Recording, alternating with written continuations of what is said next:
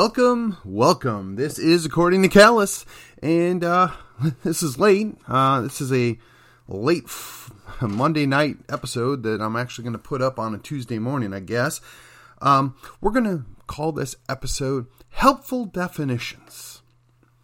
So as we're going towards the next primary season, I thought it might be useful to understand a few words that you might hear bantied about.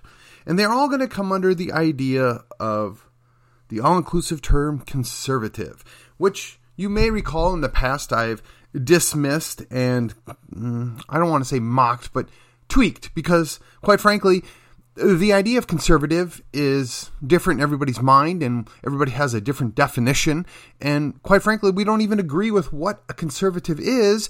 But my libertarian friends often state the conservatives' job is to hold the line that the liberals have won 10 or 20 years earlier. And I find it very difficult to take umbrage with that or dispel that notion because, quite frankly, all the evidence tends to support that argument. And even if you have issues with libertarians, almost all of them are inherently consistent, which causes challenges because sometimes as a full-fledged libertarian, you have to agree to certain things that you know are wrong in order to stay consistent. So that's the challenge if you want to be a declared libertarian. From time to time, you have to be okay with things that you don't like. The other thing being is you have to be okay with things that if you're a man of faith or a woman of faith, fly in the face of that faith, and you're basically going to have to be okay with it, and that's a challenge, and you got to be difficult, or it's got to be difficult to determine how best to do that. So the consistency is a hallmark of somebody that is a real libertarian. Okay, just my opinion, because of course the show is According to Callus, so my definitions are my definitions, and they are meant to be helpful guides, so that when you hear certain key phrases or terminology in this next primary election cycle, you can discern what it is these people are trying to tell or signal to you. So, if we go under the broad banner of conservative, there are 7 or 8 different subsets of what somebody might lump in as a conservative. So, I'll briefly run through them, and then I'll go back and give a little bit of a more specific breakdown as to what they are. So, you're going to have your Christian conservatives. Those are usually grouped together with social conservatives, and I'll explain why I want to get back there. Then you're going to have your constitutional conservatives. Those are often lumped in with national or nationalist nationalist conservatives. I don't know that that's necessarily fair, but the two are not mutually exclusive in my opinion. Then you're going to have your fiscal conservatives. And a branch of that, or maybe a secondary portion of that, would be the libertarian conservatives, primarily focused on the spending portion of what goes on in government. Then you're going to have the neocons. I'm not going to define that specifically right now. Suffice it to say that some lump them in as a conservative and others are no longer doing so. And then you'll have what are roughly referred to as paleoconservatives or the old right. Then there is another, let's call it umbrella group, referred to as movement conservatives. Those are typically your social conservatives, your fiscal conservatives, neocons, and a couple of, maybe 1 or 2 other groups that might line up in there. They added in Christian conservatives and later on, and I think most people would probably include the constitutional conservatives. It's kind of a umbrella term for people that are actually active in certain quote-unquote conservative groups. So now, again, before I get to these definitions, because I'm here to help you understand, the other thing that you have to deal with is there's a derisive term called a cuckservative. These are people that, the best way I can explain it, sell out their conservative brethren for various reasons. And whether you're comfortable with that term or not, I think in some instances it's very appropriate. They're okay losing as long as they get to be part of the cocktail crowd afterwards. Again, I realize it's an uncomfortable term for some people, but it is there. It is real, and perhaps we can find a more creative way to explain what those folks do. And the other one that is out there that maybe deserves a moment of explanation are the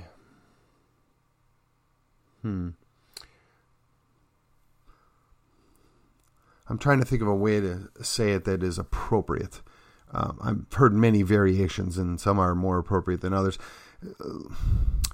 We'll call them teleconservatives, right? Those are people that they put on TV or they put on interviews that have the talking points memorized, and they can lay out a good argument, but there's really no there.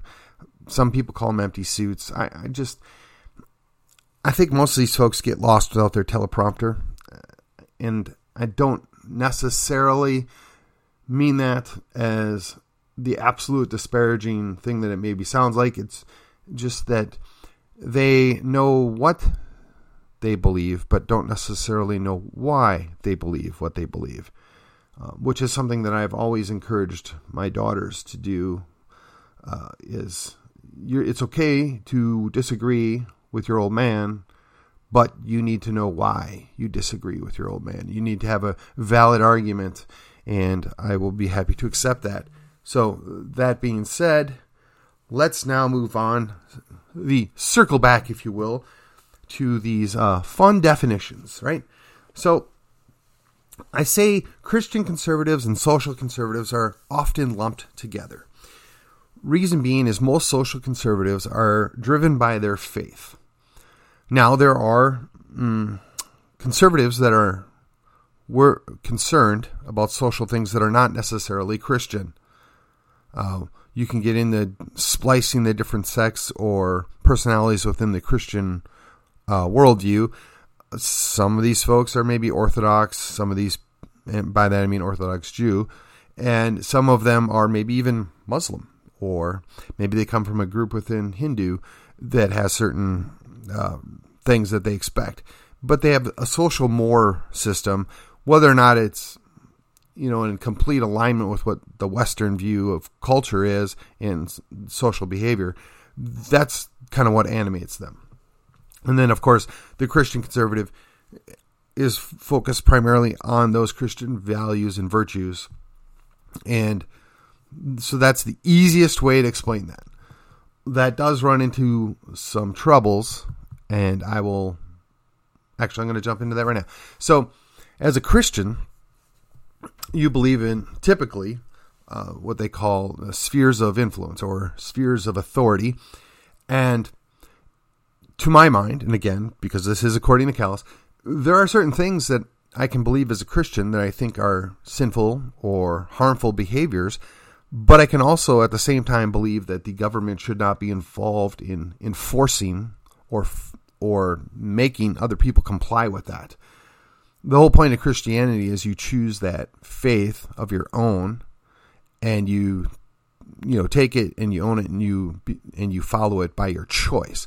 Now, some hardcore Calvinists might disagree slightly on that, but you have to make a choice to do that, no matter any variation. Okay, so that leads to be, when you start going into theocracy mode. Now, I also know that there are a lot of Christians that are both comfortable and uncomfortable with their influencing in government, and I don't necessarily have an issue with it either. But the thing that I want to make sure I make clear is I don't want any one group, whether it's my group as a Christian or another group, coming in and dictating that everybody must do these things that go beyond what even is covered in the Ten Commandments, right? That's pretty simple, right? You had 10 laws. There are some different applications thereof, but that's kind of the entirety of what you need to know. So I'm very uncomfortable with the idea that there's more that you need to be forcing people to partake in. That's we should all be uncomfortable with that, because just because we have some level of authority now doesn't mean that 20 years from now we're going to have the same, and what's to prevent another group from doing the same thing. It's just a dangerous precedent. On the flip side, we also have seen through historical knowledge that when one group of power or one group of people come into power, they often forget about those restraints and they do what they're going to do to the detriment of everybody else. So there is something to be said about dealing with that. Next group, constitutional conservatives. Now, again, and I'm going to give a sub-segment to the national constitutionalists or the national conservatives. So a constitutional conservative basically states, look, we have this set of rules. It's supposed to be the highest law of the land, and everything should flow from this and be held up to this. And if it's not, therein lies the problem. You're not following the rules that we agreed upon. Now, this is not a perfect answer, but it's better, in my opinion, than almost every other answer. Then the national conservatives basically say, look, we are Americans. We have a separate set of rules for Americans, and we believe that the national government has a certain authority that was granted to it by the states, and that jurisdiction only goes so far, but these rules or these ideas of conservative thought apply in the United States, these United States to be exact. And I think that's valid. I think there's some overlap. I think there's some distinguishing differences. And honestly, almost every quote-unquote conservative group should be okay with this. This should be the least offensive of any of the groups, the subgroups, if you will, of conservatism, the constitutionalist, because they're what you would call the minimalist or a fundamentalist, if you will. In other words, these are the laws, they're written, this is what everything must comply with. If you're not, therein lies the problem. So again, very simple. That's the phrase or the term that I often use to describe myself as to be the constitutionalist. There's one other one here that I would have used from time to time, and I'll get to it. And then you have the fiscal conservative.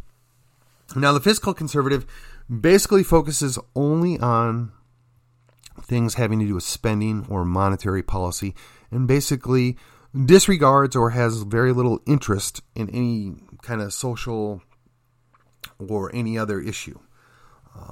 These guys are becoming more and more difficult to find because they often get lumped into another group. So now let's go to the next one. The libertarian conservative. Now, the libertarian conservative, again, I, for many years, defined myself as that. I was very comfortable with that. They are mostly very individualistic, very keyed on individual responsibility, individual authority, self-ownership. And these guys, I agree with 90% of the time on a lot of issues. There's a couple things I just can't go there. Whether that has to do with my faith or whether that has to do with, I think they're going a step behind with what the Constitution would even allow. But be that as it may, we're going to be on that same bus to the destination for 90% of the way. I'm totally good with these guys.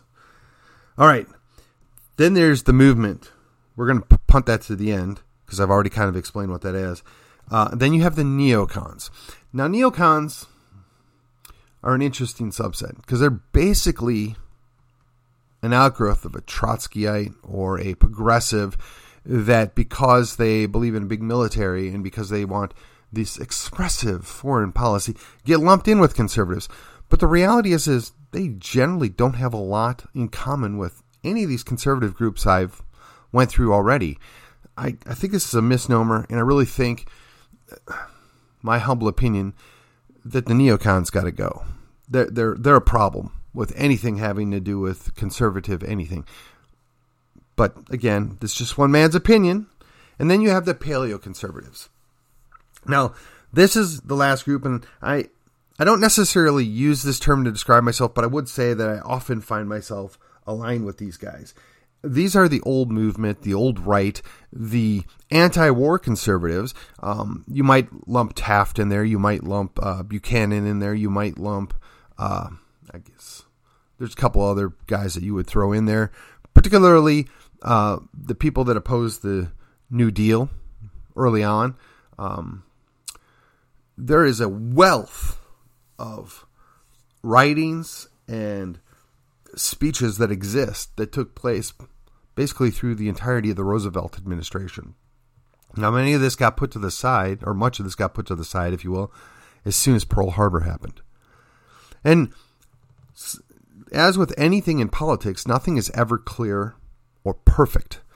It is, how can we get the closest to perfect or the best outcome, right? This is why we often have to compromise and try and move the ball forward. I mean, our friends, holding up scare quotes, if you will, on the left are experts at this. They keep whittling away at society and culture for decades and decades until now we redefine what a man and a woman is. And everybody's shocked. How did this happen? But they have been working on it for decades, and we did nothing to prevent it. So when you look at the movement conservatives, right, that's those, I guess, 5 or 6 groups that I talked about earlier, there's always a constant tension there. Jockeying for position, making sure that certain people have preeminence and certain people can do certain things and have a certain amount of authority and influence. And I'm really not interested in that. I want the right thing. I want the right person. I want the right outcome. Sometimes that means I have to accept things that are less than ideal. Sometimes that means I have to lose in the short term to win in the long term. This does go back to the previous term I used, right? Somebody that takes pleasure in losing because I was standing on principle, right? There's a dangerous line there. It's one thing to get into a fight that you're going to lose, but you actually have a chance to win, right? Those fights, and I'm talking metaphorically here. I mean, I'm not talking about punching people in the face. I'm just political battles, if you will. The fights that you think you at least have a chance to win, we have to be in those. We have to show up to every one of them. But the guy that enjoys losing because, well, I had to hold to my absolute value of this, when he could have just as easily made a little bit of a compromise to get 80% of what he wanted, to get 75% of what he wanted, because it was an absolute win, he counts it as a loss, and he takes some kind of morbid pleasure in that. He likes seeing his team go down because he didn't get in there and do what needed to be done in order to win. And that's a frustration for everybody, right? We see this all the time. Now, as an activist, and I've spent a lot of my adult life as an activist, I have to hold the line. It's my job to hold the line. It's my job to push for the best result we can get. But on the flip side, if somebody on my team comes out and says, hey, look, I can get 75%, or I can give them a Pyrrhic victory, and if you don't know what that is, you need to go look. I'm not going to explain it. If you'll just go with this. Well, yeah, you'd have to be a fool not to take that. You have to take the win when you get it.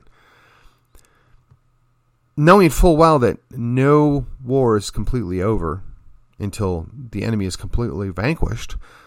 But if you can take a major win, you have to take it. And we have people that do that, and they do it well. And it's frustrating sometimes for the activist, right, to see that, well, we got most of what we wanted, but we didn't get everything that we wanted, so it's a failure. No. Look, so I'm going to use my example. This last session, or not last session, but this last term of office, right, for 2021, the legislature has been in session. They had 3 special sessions as well. But one of the things that came out was the permitless carry. Now, in my mind, as an activist, this is not constitutional carry. This is not what I wanted.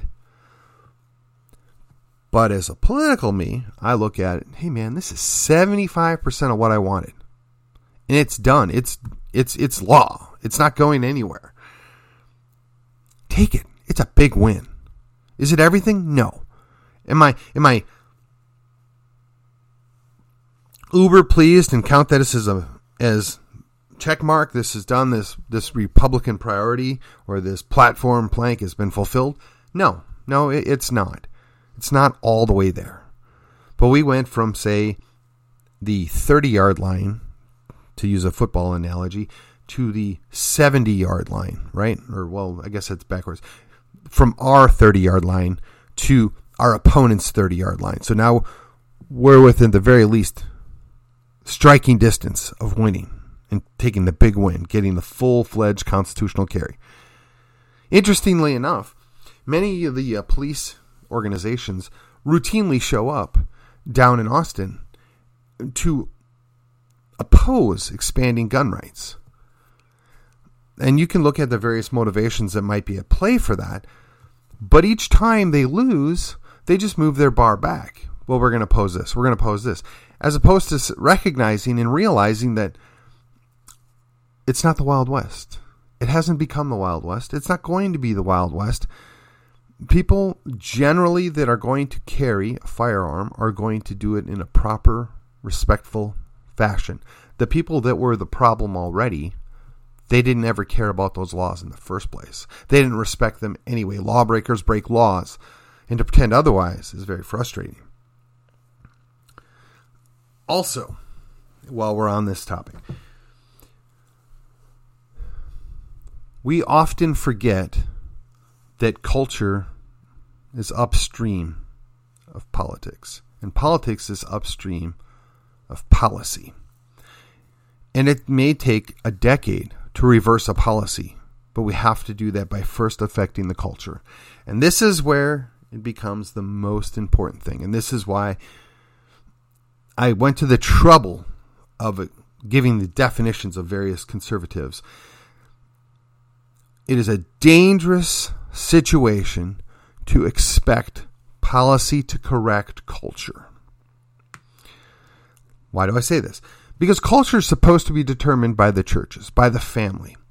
And if the family's not doing their job, and there's many that are not, and if the churches aren't doing their job, and there's even more that are not, then the culture changes. The culture became, for lack of a better word, worse or less respectful, or however you want to phrase it.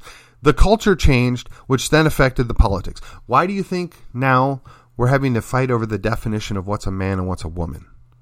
That's because we as parents, or we as grandparents, or we as Christians or churchgoers, or whatever you want to call it, or even those folks that go to a temple somewhere, we didn't do our job of imparting that upon the next generation. And some would say that, the boomers, our parents' generation, didn't do a good job imparting that on us.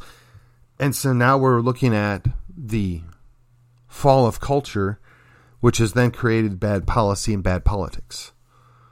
The way to reverse that is to address these underlying issues. We cannot depend on government to come fix that. Government is like fire, right? This, I think, a George Washington quote, so I'm going to paraphrase it. It's a useful tool or a useful servant, but it is a fearsome master. You do not want government running your life. The final subgroup that I'm going to give you for conservatives, I'm going to call them liberty conservatives, or liberty Republicans, or liberty activists. They make up those people that would self-identify as constitutionalists. They would be made up by most people that refer to themselves as Christian conservatives. They would also be made up of a lot of those people that are libertarian conservatives. Those are the people that know that we have a sphere of influence or a sphere of authority, and that church is supposed to do certain things, family's supposed to do certain things, and there's very few things that we want to hand off to government. And there's multiple levels of government. So we want to be very careful what we give them authority and power over. We want to protect individual liberty. That is our first priority. Now, I'm going to have a part 2 to this because there are other things at play here. Again, these are useful things that you'll want to understand going forward. And that will be Helpful Definitions Part 2, which will likely post Tuesday evening. So, y'all have a great day. I will see you on the other side.